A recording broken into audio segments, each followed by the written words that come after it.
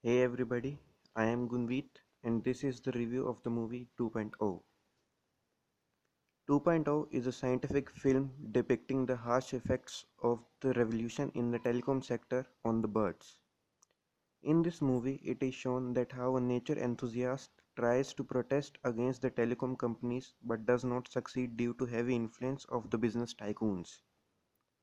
Later on, when he dies, his soul doesn't get at peace and somehow gains control over cellular networks and mobile phones, to which a scientist stops with the help of his robot. Overall, it looks like a very stretched movie, and one can get bored on the as the storyline is not good but could get much better because the concept on which this movie is based is very good.